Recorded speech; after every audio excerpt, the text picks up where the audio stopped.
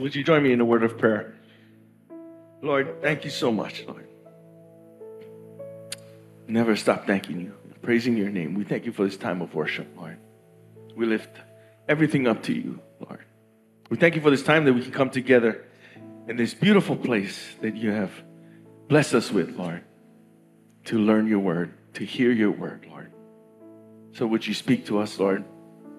We thank you so much for Pastor JD.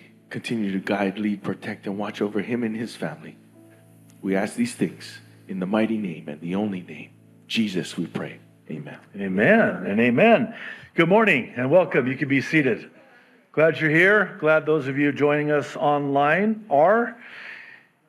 Just a couple things before we jump in. The first of which is an update concerning Maui. As you know, Pastor Steve Santos of Calvary Chapel West Side there in Lahaina is a dear friend of mine, and we talk all the time, and we're hoping to have him and his wife Kim here early March. So, Lord willing, and if we're still here, we're going to schedule another Thursday night together like we did before. And it's tentatively planned for March 7th. You might want to mark your calendars for Thursday night, March 7th. Also, I'm hoping to provide you with a more detailed update of what's happening next Sunday. Steve has been kind of keeping me apprised of what's going on. It's not good. God is good, but it's not good in Maui. And so I'm hoping to have more details for you by next Sunday. Secondly, we're continuing our ongoing missions outreach to both the Jews and Arabs in Israel, and I'm also hoping to update you on this as well as soon as I'm able. Another mark your calendar date will be Teresa's Celebration of Life.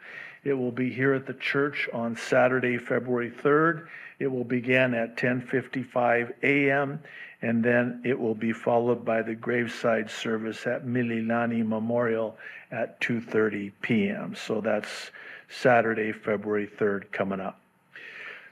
All right, Jude. We started the postcard of Jude / epistle last week, and we started in verse 1 and got through verse 1. But I did warn you, in all fairness, full disclosure, that this week we would pick it up in verse 2 and go through to verse 2. So that's what we're going to do. So you don't have to, but if you want to, you can stand up for this lengthy reading of God's Word. By the way, that comes out of the book of Ezra in the time of Nehemiah, where they would stand for the reading of God's Word. I don't want you to think that this is just out of nowhere. This is biblical, and that's my story, and I'm sticking with it. So, now, try to sit down after that. Verse 2. Mercy, peace, and love be yours in abundance. Or as some of your translations render it, be multiplied. Let's pray. Father, thank you. Lord, we're posturing ourselves before you this morning in this, your church,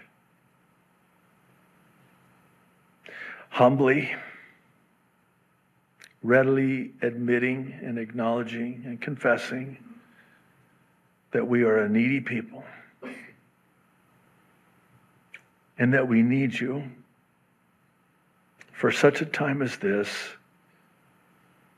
to satiate the hunger and the thirst that we have in our souls. We cannot live on bread alone, and we are starving for the bread of life, every word that proceeds out of your mouth.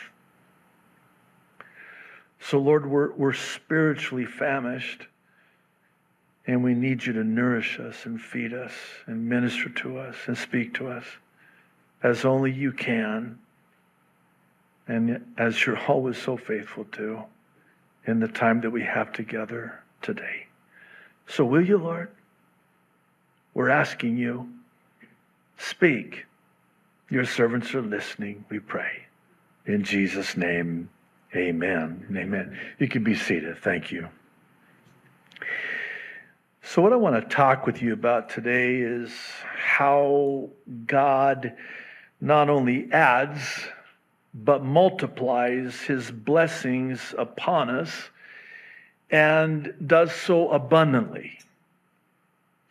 Now, it's true that sometimes God chooses to add, but more often than not, God multiplies exceedingly abundantly above and beyond anything we could ever imagine, let alone ask.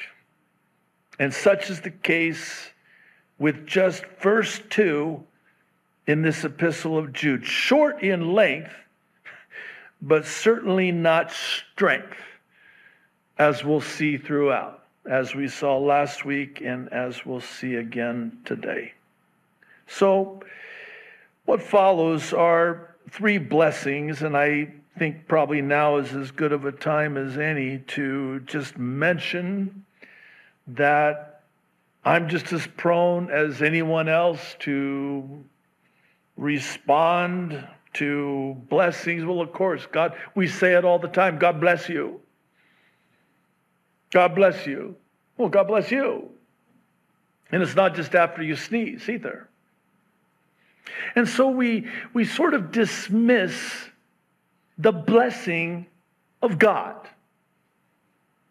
And thank you, Jude, and thank you, God, for inspiring Jude by the Holy Spirit to pen these words for us today, some 2,000 years later, because we need to be reminded of the blessing of God. It's not just the blessing of God, but it's the abundant blessing of God. It's the blessing of God multiplied. And it's the blessing of God upon us as his people. So as we go through this, you're just going to have to bear with me, because I'm going to point out the firm grasp of the obvious by any stretch of the imagination. And I'm going to start with 2 words that I think it's incumbent upon me to point out. And I know it's a firm grasp of the obvious. You'll forgive me. But I want to draw your attention to the word abundant and the word multiplied. And here's why. We read the words and, okay, abundant, multiplied, praise the Lord. But not so fast. Because in the original language, the rich meaning is so vast. Let me try, if you'll indulge me, to expound on these words that we just read over and move on from. They carry with it the idea of being plentiful. How about inexhaustible? There's no end. It's infinite. And it's multiplied. This is an enlarging and an increasing to the full, even overflowing, where you just can't even contain it. How am I doing? That's what I thought. I won't try again. That's as good as it gets. So if you didn't get it, I'm so very sorry. I guess what I'm trying to say by way of an introduction before we get into our text is that we minimize the blessing of God on our lives. And we really don't understand that not only is God the source of that blessing multiplied in abundance, running over so there's no more room for it, But what we also minimize is the why behind it. We talked about this last week. When you understand the why behind the what, it changes the whole complexion of the what. Oh, that's why? Oh, now I get it. See, I just knew the what, but now I know the why. Why is God so gracious and generous and abundant in his blessing, exceedingly abundantly above and beyond anything that I could ever possibly imagine, let alone ask? And I've got quite an imagination, by the way, and so do you. So even more than that, yeah. Well, that's a lot. That's the point. So as we go through this, I would just humbly ask that we revisit, rethink these blessings. We're going to look at 3 of them from our text. But let's not be too quick to just, okay, check that box off, starting with this first one, which we do mercy, in the first part of verse 2. Now, right out of the chute, we have a problem. What do you mean? Well, again, we minimize mercy in the sense that we try to define it, which, by the way, it's undefinable, like grace. Try to define grace. Oh, grace is God giving us what we don't deserve, and mercy is God not giving us what we do deserve, and we leave it at that, and we close the file to our own peril. What do you mean? Well, we package mercy and grace, and we just leave it there, and we don't allow the Holy Spirit the much-needed elbow room to minister the mercy of God in our lives. I mean, the richness of just mercy. And it's not just mercy. It's so much more. Do you know what comes packaged with just the word mercy? And keep in mind, we got to have the backdrop of God's blessing, abundant, multiplied. Okay, what is abundant and what is multiplied? Mercy. Wow. Especially when you realize that mercy comes packaged with kindness, compassion, unfailing love. We'll talk about that more in a moment. The Proverbs say that the desire of every man, woman, and child who ever lived is unfailing love. And the only unfailing love, as we'll talk about in a moment, is agape love, that unconditional love, undefinable as well, that God has for us. But it comes packaged with mercy. How about this word? This is a word we don't use much in our vocabulary these days. Long-suffering. You know what long-suffering is? It's long suffering. My wife knows this word very well.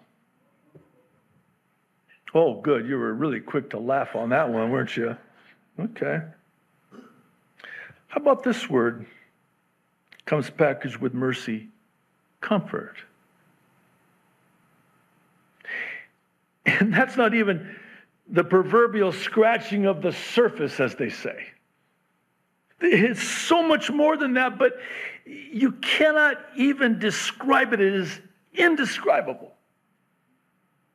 And you're telling me, or better said, Jude is telling me, and I'm yelling it to you, that this mercy, that's all of that and so much more, infinitely more, God blesses me with and multiplies exceedingly abundantly, yes.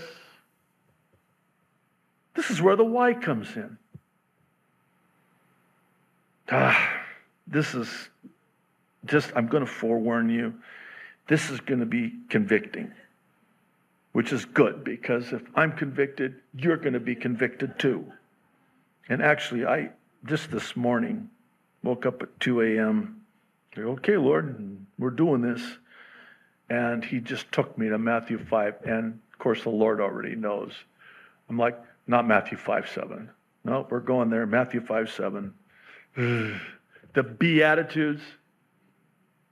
Come on. Interesting. They're not the do attitudes. They're Beatitudes. They're the attitudes that we be. This needs to be an attitude, not an attitude. Don't give me attitude, but a beatitude. What's the beatitude? Oh, watch this.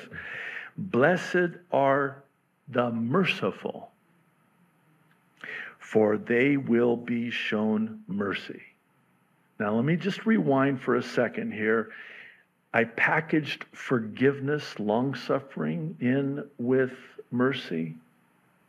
Think this through with me. When the disciples asked Jesus to teach them how to pray, part of that model for prayer was, forgive us of our trespasses as we forgive those who have trespassed against us. Mercy. And here Jesus is, I was going to say he's raising the bar, but I don't think this is raising the bar. I think this is removing the bar. Would you agree? Proportionate to how merciful you are will be how merciful others are to you. Well, that explains a lot right there, doesn't it? Oh, maybe that's why I have not really been shown mercy. I don't show mercy. I'm not merciful, which is why I have not been shown mercy. You know, there's a good question that's asked, and I don't presume to have the answer. Nobody has all the answers, right? But you know, when we pray as Jesus taught us to pray, forgive us of our trespasses, where we trespass against someone, as we are forgiven of our trespasses. The question is, does that mean that if I withhold forgiveness, forgiveness will be withheld from me? Or does it mean that the forgiveness that I've been the recipient of is the source of the forgiveness that I in turn give? Please tell me you got that. What if it's both? Is that a game changer?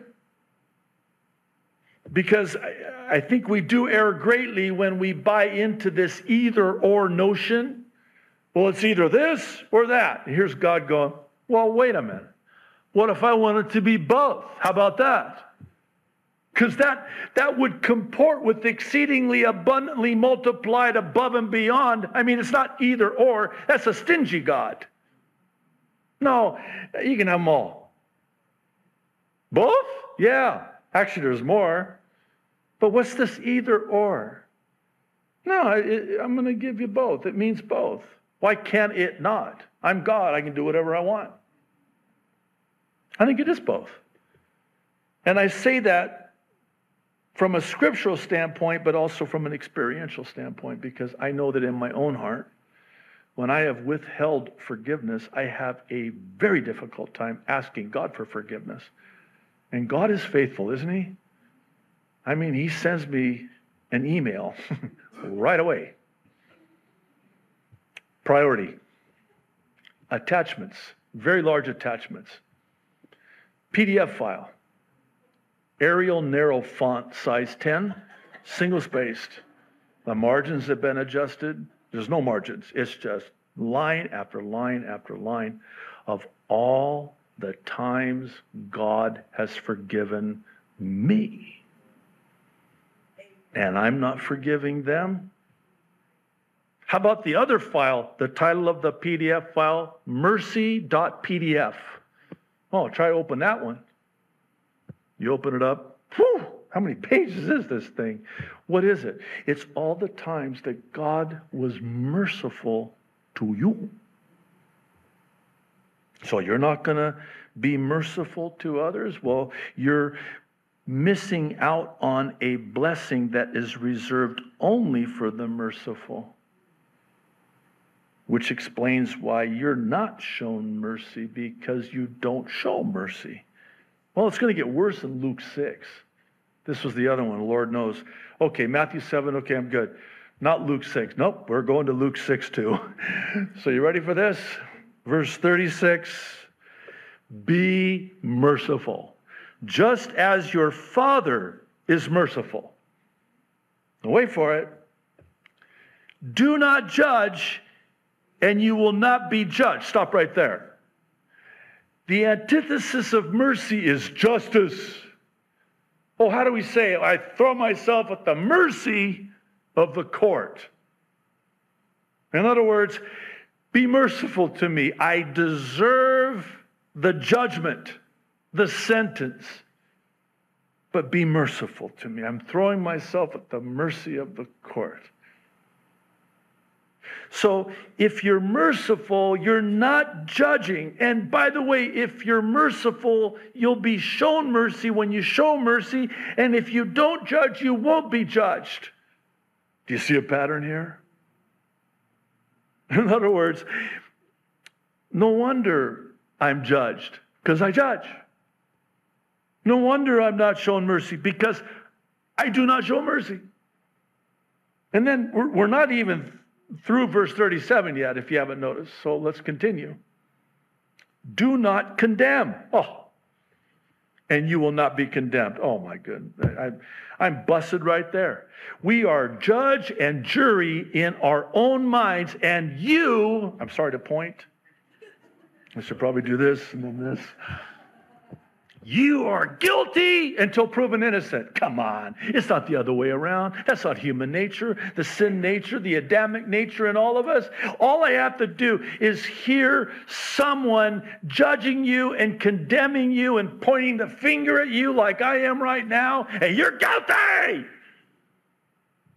I think of David when God sent Nathan the prophet. Well nigh 1 year, David has been drying up and dying inside after his adultery with Bathsheba and the murder of Uriah, her husband. You can read about what was going on with him in the Psalms. It's brutal. And we've all tasted from that cup, haven't we? And so Nathan is sent to him, a type of the Holy Spirit, and Nathan the prophet presents to David a case for which he needs to make a judgment on. And he proceeds to explain the circumstances of the case where this guy who's got everything takes one sheep, one lamb from a guy who has nothing. And he takes it and from him, steals it from him. And I mean, David is getting incensed. And then it comes time for the judgment. And what does David say? That man needs to die. He's condemned to death. And then this had to cut. It cuts just reading the account. Can you imagine? David, you are the man. And he just crumbles. And what does God do? Well, he doesn't torch him on the spot. I would have. So would you have too. No, he says through Nathan, God has put your sin away from you and forgiven you and been merciful to you. You're not condemned, you're forgiven. And that's the next thing. Jesus says, forgiven, you will be forgiven. But isn't it interesting? We're all David. Oh, some of us fancy ourselves as being Nathan. God is speaking to you through me. Thou art the man. No. You're David. Deal with it. And how quick are we? You know, our sin always looks just horrific on everybody else but us. Because we're always shedding ourselves in a favorable light. We do it. I'm always reminded whenever I go through the Proverbs. You know those teens Proverbs, the ones like chapter 13, 14, 15, etc. I call them the contrasting Proverbs. They're the Proverbs that start out like this. The righteous do this, but the wicked do that. And I'm like, yeah, them wicked people. I'm so righteous. There's a verse in here about me. No, you're the wicked that does that. No, I thought I was the righteous that does this. No, nice try. You're David, you're not Nathan. But this is who we are and what we do. And here's God going, why do you do that when I don't do that with you? If you only knew. I mean, here you are. Do you want me to judge you the way you judge others? No! I would be toast. And that's actually what Jesus goes on to say. Now, we're talking about the context of mercy here. Now, as I read this, you're going to have flashbacks of televangelists who twist this to be about money and not mercy. Because Jesus goes on to say, give and it will be given to you. A good measure, pressed down, shaken together, and running over will be poured into your lap. For with the measure you use, it will be measured to you. Oh. Well, I'm pretty stingy with grace and mercy and forgiveness. Well, what did you use to measure it? Oh, I've got this little teaspoon. Let me have it. I'm going to use the same teaspoon for you. Oh. Wait a minute, let me get the gallon container out, because if it's going to be like that, well, it is like that. The measure you use, the gauge by which you judge, will be the gauge by which you are judged. The measure that you use to condemn will be the same measure that is used to condemn you. Let's flip it around the other side. Let's talk about mercy and forgiveness. Yeah, so, we say it like this. I forgive you, but I'll never forget. Translated, you haven't forgiven them. You're very bitter and resentful, and you're recording everything. Well, wait a minute. Love doesn't keep an account of wrong suffered. This is applicable. I did not mean to talk about the marriage relationship, but I think it is apropos. Guys, don't even try. Your wife is a very good record keeper. No, she knows the weather forecast on the day of the transgression. She knows what you were wearing. She can describe in vivid detail everything. And I might as well. So my wife's 21st birthday, I surprised her. I took her from her birthday party. I said, hey, real quick, she needed a car. I was a car guy. I was going to get her a car, buy her a car. Yeah. Okay, anyway. Is there a lightning bolt behind me? Somebody tell me. So I take her to show her this car, and she didn't like it. I'm like, wow, we're not off to a very good start here. So she goes, can I go back to my party? I said, okay, I'm sorry. So I take her back to her party. Everybody laughed. She has never let me forget that. I don't know how many years ago. She's got a history, hysteric too, but historic. Here's the other thing. She never reminds me about another birthday, her 30th birthday, when I took her on a Nile River cruise in Egypt on her birthday. But no, she's always talking about the car. I'm like, wow, yeah, you haven't forgiven me. No, I forgave you. I just haven't forgot. You need to forget too. Why do you keep bringing it up? Why do you have to keep reminding me? And by the way, while you're reminding me, why don't you remember the Nile River? Shouldn't that make up for it? Now I'm bitter. Do I have a point? Yes, I have a point. To forgive means to never bring it up again and beat them over the head with it. Listen, they haven't forgotten. You know, God forgets. He remembers our sins no more, thank God. And he removes them as far as the east is from the west. But why is it that we can't do that? Because we're not God. And here's another reason. Perhaps more importantly, God allows us to remember that which he forgave us for, so that we'll also remember the mercy that he showed us when he forgave us for that. So it comes into our remembrance, and it's a godly sorrow, not a regret, a worldly sorrow, but it's a godly sorrow that leads to repentance. It's the kindness of God, Romans 2:4, that leads a man to repentance. It's not the justice of God, it's the kindness of God. When you've been the recipient of such mercy and grace, you are ruined. And it's really hard to sin against a God who is that merciful. You know, the argument is if you teach that God is merciful and that God will forgive, then that's just going to give people a license to sin more. Oh, God's going to forgive me. It doesn't work like that. When you've been the recipient of grace and mercy and forgiveness from God, it just ruins you.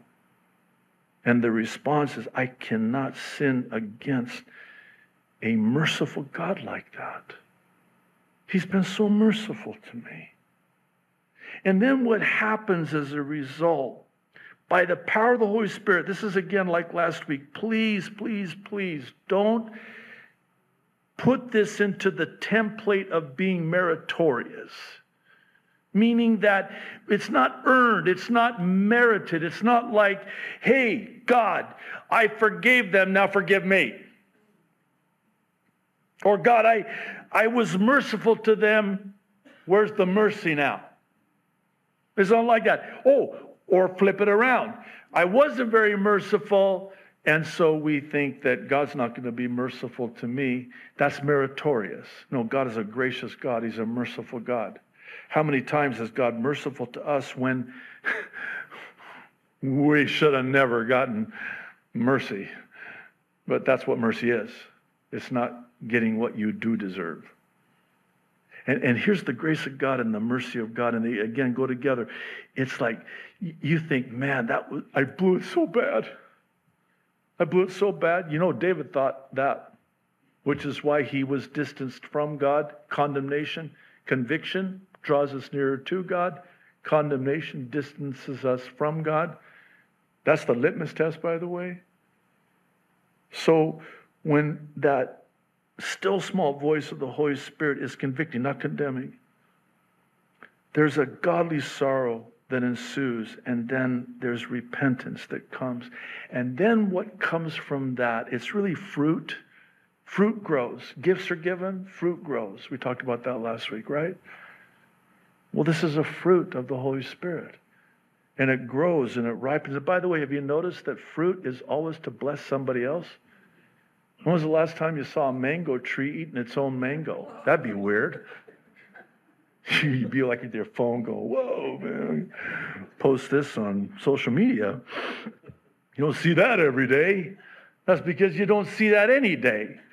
The fruit tree is to grow fruit to bless others. And that's what mercy is. So when you've been the recipient of mercy, then you are also now going to in turn respond by being merciful. That's the source of the mercy. Because when you've been shown mercy, you've got an inexhaustible, endless supply of mercy from which to draw upon. and then show to others. So even with forgiveness, I can forgive you because I've been forgiven of so much, and to whom much has been forgiven, that one loves much. You've been forgiven of much, you love much. You've been the recipient of forgiveness, now forgive. You've been the recipient of mercy, now show mercy. So God's not going to just heap this on us, bless this, multiply this. So much so we have it's overflowing into our laps. And again, it's sad because it's been marred by these televangelists. Give forgiveness, mercy, and it will be given to you. Good measure. Picture, I love this about God's word. Sometimes they're very illustrative, visual. Let's get this picture here. You got a good measure, so it's already heaping. And then it's packed down, pressed down. And I can get more, so I got to shake it and pack it in more so I can get more in, because there's more where that came from. And then now I got it packed in so much it's overflowing, it's running over. And here I am holding this thing. God keeps pouring and pouring. I'm like, God, stop. There's no more to pour. No, I got more to pour. It's just pouring into my lap. It's overflowing in my lap. I know. Here you go. That's a lot. I know. Oh, God, thank you. Now, what do we do with that? We're just going to say, okay, give me more. You get all you can and can all you get. And God's like, no, that's not why I'm giving it to you. I'm giving it to you to be merciful to others. With this supply of mercy that is overflowing all over the place. Now let's talk about peace. Here again. We just, in the Middle East, peace be upon you. Salam alaikum, Arabic, shalom, alaikum, Hebrew. But this word for peace is not shalom that Jude uses, inspired by the Holy Spirit. It's a word having the meaning of, listen, harmony, tranquility, calm, and quiet. I'll tell you, I love every single one of those words. And isn't it interesting, as you get older, the things that you want the most are the very things that you got in trouble for when you were a kid? Like, you go to your room. I can. You're going to bed early. Oh, thank you. Right? Am I right? You can't leave the house. Oh, wow, what a relief. I just want to stay home. You have to stay home. Thank you. The punishment becomes a reward when you get older. And not only that, but you'll forgive the illustration, but 10 plus 10 equals 20. I know, deep, right? But 10 times 10 equals 100. Do you get the picture? So, wait a minute. Let me see if I got this straight. So, the peace is going to be multiplied exceedingly abundantly above and beyond anything I could have ever thought or imagined. Not added. That's only 20. That's finite, but you keep multiplying. That's infinite. Wait. So, and what comes packaged, no extra charge, from this peace multiplied from God to me, the peace of God from the God of peace, is harmony. Oh, I could use some of that. Tranquility. I don't remember the last time. Chaos, maybe. But tranquility and calm? Calm. What does that even look like? I haven't seen calm in 20 years. I wouldn't know it if I walked in the front door. It's been that long. I wouldn't recognize it. Calm. And it's all multiplied? No way. Way! Wow, what a blessing. I know. I mean, this is supernatural, right? Because in the natural, forget about it. That was some New York, no extra charge. Think of it like this. The Apostle Paul, when he's writing the Philippians in the 4th chapter, verses 6 through, really 8, but 6 and 7, it's what I call the 3-for-1 deal. That's terrible, I know. But there's 3 things that were promised and will be given as a blessing, and 1 thing that God will do as a result of the 3. Proverbs 3, 5, and 6 is a 3-to-1 deal. You don't lean on your own understanding. Easier said than done. You acknowledge the Lord in all your ways. You trust the Lord with all your heart. There's the 3. Here's the 1. And he will direct all of your steps. Better understood, make your path straight. He'll straighten it out. That's the 1. Well, fast forward to Philippians 4. What are the 3? Worry about no thing. How? Thank God for everything and pray about anything, and the peace of God, here's the 1, that transcends, surpasses, defies human understanding, will keep your heart and mind in Christ Jesus.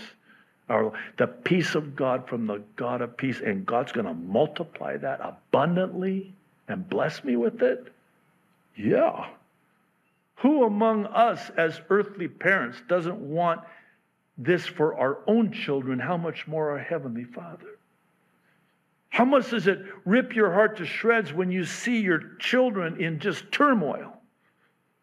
And is it just chaos, and they're anxious and riddled with anxiety and worry and fear? Does that not tear you up? It's been said that you're only as happy as your saddest child. And we want this for our children. And if it's within our ability to provide it, then we're certainly going to provide it and withhold nothing. Multiplied. Infinite. This tranquility and calm. This last week I was able to spend some much needed time with my wife, and she made a comment to me and said, had it not been for this, we would not have gotten to be together this much. And oh my goodness, this is the love of my life, man. This is my soulmate. 37 years, best friend. I mean, my best friend. And we were able to have all this time together with no kids. Oh, stop, wait, let me have this. It was so calm that we thought, wait a minute. No, this is too good to be true, because we're just waiting for the text, the call. The call always comes at the wrong time, right? It's like, Mommy, Baba, wah! There it goes. But we tasted of that, and it was kind of like, wait a minute, God wants this for me all the time, abundantly and multiplied, yes.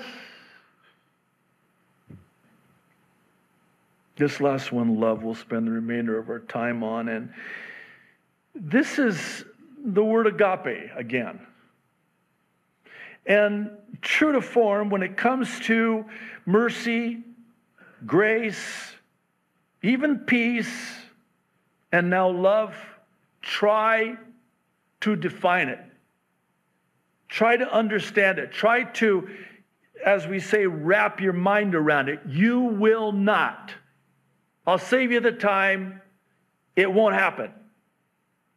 And by its very nature, it should not happen. Why? Because in the finite, we can never grasp the infinite. The infinite love that God has for us. It's not only the infinite love that God has for us, so too is it the basis upon which God offers salvation to us, that love. It's been called the anyways love. which I don't like very much, by the way, if I could be so candid with you. It's like, I love you anyways. Wow, thanks a lot. Kind of like, yeah, I love you still. Wow, sorry, it's a got to, not a get to. Yeah, I got to love you. I'm love, so I guess I'm kind of, did I take that too far, maybe? Can I just, one more personal example with my wife? Is that okay? What are you going to say? No. So early on in our marriage, I know I've shared this, but it's been a while, and plus we got new people here, so if you've heard it, this is for them. Early on in our marriage, I was so full of myself, so pious, so spiritually proud. I mean, I was the godliest husband I knew. Just ask me, I'll tell you. Don't ask my wife, just ask me, I'll tell you. So I remember one of these, it was just this moment where I just thought, man, I'm just going to tell my wife how much I love her. Because I do. But the way I did it was just, it reeked of just pride and, ugly pride. So I said to her, in a very godly tone, I might add, honey, I love you with a love that can only come from God. It was sick. It was horrible. And I'm thinking, she's going to just throw herself at me and hug me, a Velcro hug, and just, cry. And, oh, honey, you're such an amazing, godly husband. I think you're the most godly husband in the world. I told you. And, she would just respond all gushy and mushy, and she did not. I was ill-prepared for her response. Actually, it started with the look. No, she, as only a wife can, she gave me that wife look. Wife, you know exactly what I'm talking about. So does your husband. You know the look. And she's looking at me like, wow. And wives, I don't know how you do this. This might be a gift from God that was not given to us. And by the way, this might explain why it is, wives, that your husbands will look at you like they don't have the foggiest idea what you're talking about. You know why that is? We don't have the foggiest idea what you're talking about. We're just kind of like, what? So she looks at me, and I say, uh-oh, I did it this time. I'm just waiting, because I don't know what she's going to say. I'm already in shock. I'm in a state of shock, because I fully expected her to throw herself into my arms and just, thank you, honey, you're such an amazing. And she looks at me and she goes, and she pauses, just the right pause, and she just looks at me and says, you mean to tell me, I know I was done right there, right, just that opening, that I am so unlovable that you cannot muster up any love in and of yourself, that the only way you can, and then she started cracking, the only way, she's crying for a different reason now, the only way you can love me is if God gives you a love for me. And now I'm the one giving her the look, like, what? Wait, what? Where did you get that? Where did that come from? How did you do that? I can't do that. How did you take what I just said and get that out of it?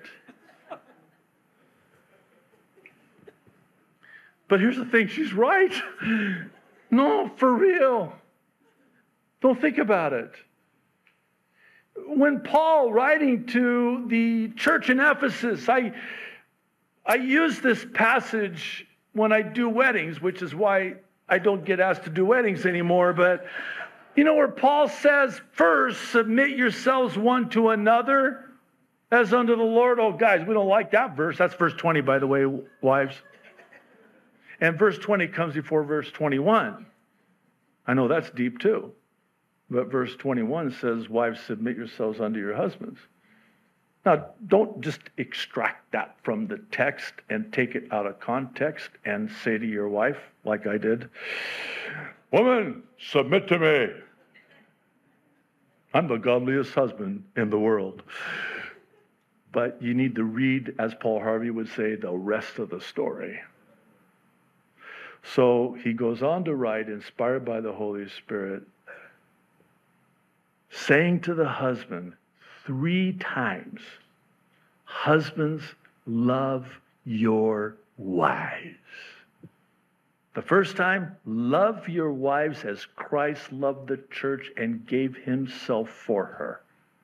Second, love your wives, husbands, as you love yourself. Oh, there's the problem right there. I don't love myself. Nice try. You love yourself. You walk by a storefront, what are you looking for? Yourself. Sucking it in. You get a photo. Back in the day, you young people have no idea. You had to, it was, fast, 1 hour photo. Remember those days? You take in the film. I'm having a flashback. I'll be back here in a second. 1 hour. Wow, cool. 1 hour? And then you get the photos, and then you rip them open even before you pay them, and you're looking through them. What are you looking for? Picture of me. Come on. And it's a good picture if I look good in it. If it's not a good picture of me, it's not a good picture. Because I love me. The unholy trinity. Me, myself, and I. I'm my favorite subject to talk about. It reminds me of the guy that said, that's enough about me talking about me. Why don't you talk about me? So let's be honest. You love yourself. And Jesus said, love your neighbor as you already are head over heels in love with yourself. You already love yourself. Now all you got to do is love them as much as you already love yourself. That ain't going to happen, right? Because I love myself so much. But now Paul, inspired by the Holy Spirit, takes it to another level with husbands and says, love yourself. Love yourself. You know, I should stop preaching when the sermon's over, which was about 5 minutes ago. We're almost done. There's hope. Love your wives as you love yourselves. And then thirdly, love your wives, husbands, as you love your own bodies. Oh, that's I have yet to meet a guy that is not in love with his body. And I don't want to look at anybody. I have such a respect for those of you that exercise and work out. I envy you. It's a sanctified envy and covetousness. That is foreign to me. I'm getting a new body. That's what I'm banking on. So, you know, and you guys, you got shoulders. I didn't get shoulders. When they were doing shoulders, I was gone that day, or I wasn't born that day. I don't know. Anyway, enough of my problems. And let's not even talk about the hair. Everybody was saying, hey, nice haircut. I didn't cut my hair. There's no hair to cut. Well, it just looks good. What'd you do? I just said I'm over it. I just started going. You were wondering about that, weren't you? That's okay. I see how you're looking at me. It's all right. Now, I'm glad we got that out of the way. We probably should have done that at the beginning. Okay, back to the sermon, which was about to close. So, husbands, love your wives that much. How are you going to do that? I've even asked a groom during the ceremony. This is, again, why I'm not asked to do them anymore. But the groom is standing right here. In fact, it was here on the stage. And I just looked at him and I said, that's a pretty tall order. He goes, it is. Since you put it like that. I said, well, how are you going to do it? He said, I don't know. This is before the vows. I always do it before just to make sure, because are you ready to enter the vows? Not now. After that. So I said, no, but seriously, how are you going to love her that way? He says, I can't. He said, you're right. The only way you can love her that way is the love that you have from God. is the only way you can. Just don't tell it to your wife the way I told it to my wife. If you do and it works, could you just let me know? I would like to know how you said it. But that is true. We love because we're loved. He first loved us. In that while we were yet sinners, Christ died for us. That's love. That's love. And God, lastly, wants to bless me with that love exceedingly abundantly above and beyond anything. I mean, it's to the point where you're saying, God, stop. I can't take it anymore. No, there's more. Okay. I'm just being loved by God. How can I not love others when I'm that loved? Mercy, peace, and love multiplied. And don't you find it interesting, and I will close with this, that Jude, which we're going to see, Lord willing, next week. Got to be careful I don't make any promises I can't keep. We will maybe do more than one verse. We'll live on the edge next week, Lord willing. But what we're going to see, and for those of you that read ahead to stay ahead, you already know this. But do you know that Jude started off writing this letter wanting to talk about just this? The gift of eternal life, salvation, love, God's peace. He just wanted to bask and rejoice in the love of God. And he was going to write them that kind of a letter. But he says, I couldn't write the letter I wanted to write. Instead, I've got to write a letter to you that I don't want to write because there are people creeping in unaware. And they pose a formidable threat. And they're turning the grace of God into perverted licentiousness. And it's dangerous. I wish I could write you a nice letter about God's love. Boy, this is every pastor's lot in life. I think I've shared this before, just being open with you. There are so many times where I step behind this pulpit, as is my privilege to, and I so much want to not have to teach what I have to teach. I mean, I'm just like any other pastor. I want to get up here and talk about I got to today. Might as well enjoy it while it lasts. Because there are other times where I've got to get up here like Jude, inspired by the Holy Spirit, and I've got to speak the hard truth in love because of love. And that's what we're going to see as we turn a corner, probably starting next week, is that, man, Jude's going to go from this. So, again, enjoy this today. Now, you have to come next week. If you don't come, we'll know why. So, but next week, it's going to get a little bit ugly. And it's going to get down and dirty because he has to. And why? Because he loves them. Because he's so loved. Could you imagine? Anyway, I'm done. That was it. Isn't that a smooth close? Capono, come on up. Why don't you stand up? We'll close in prayer. Ain't not bad, huh? The time. Don't look at your watches.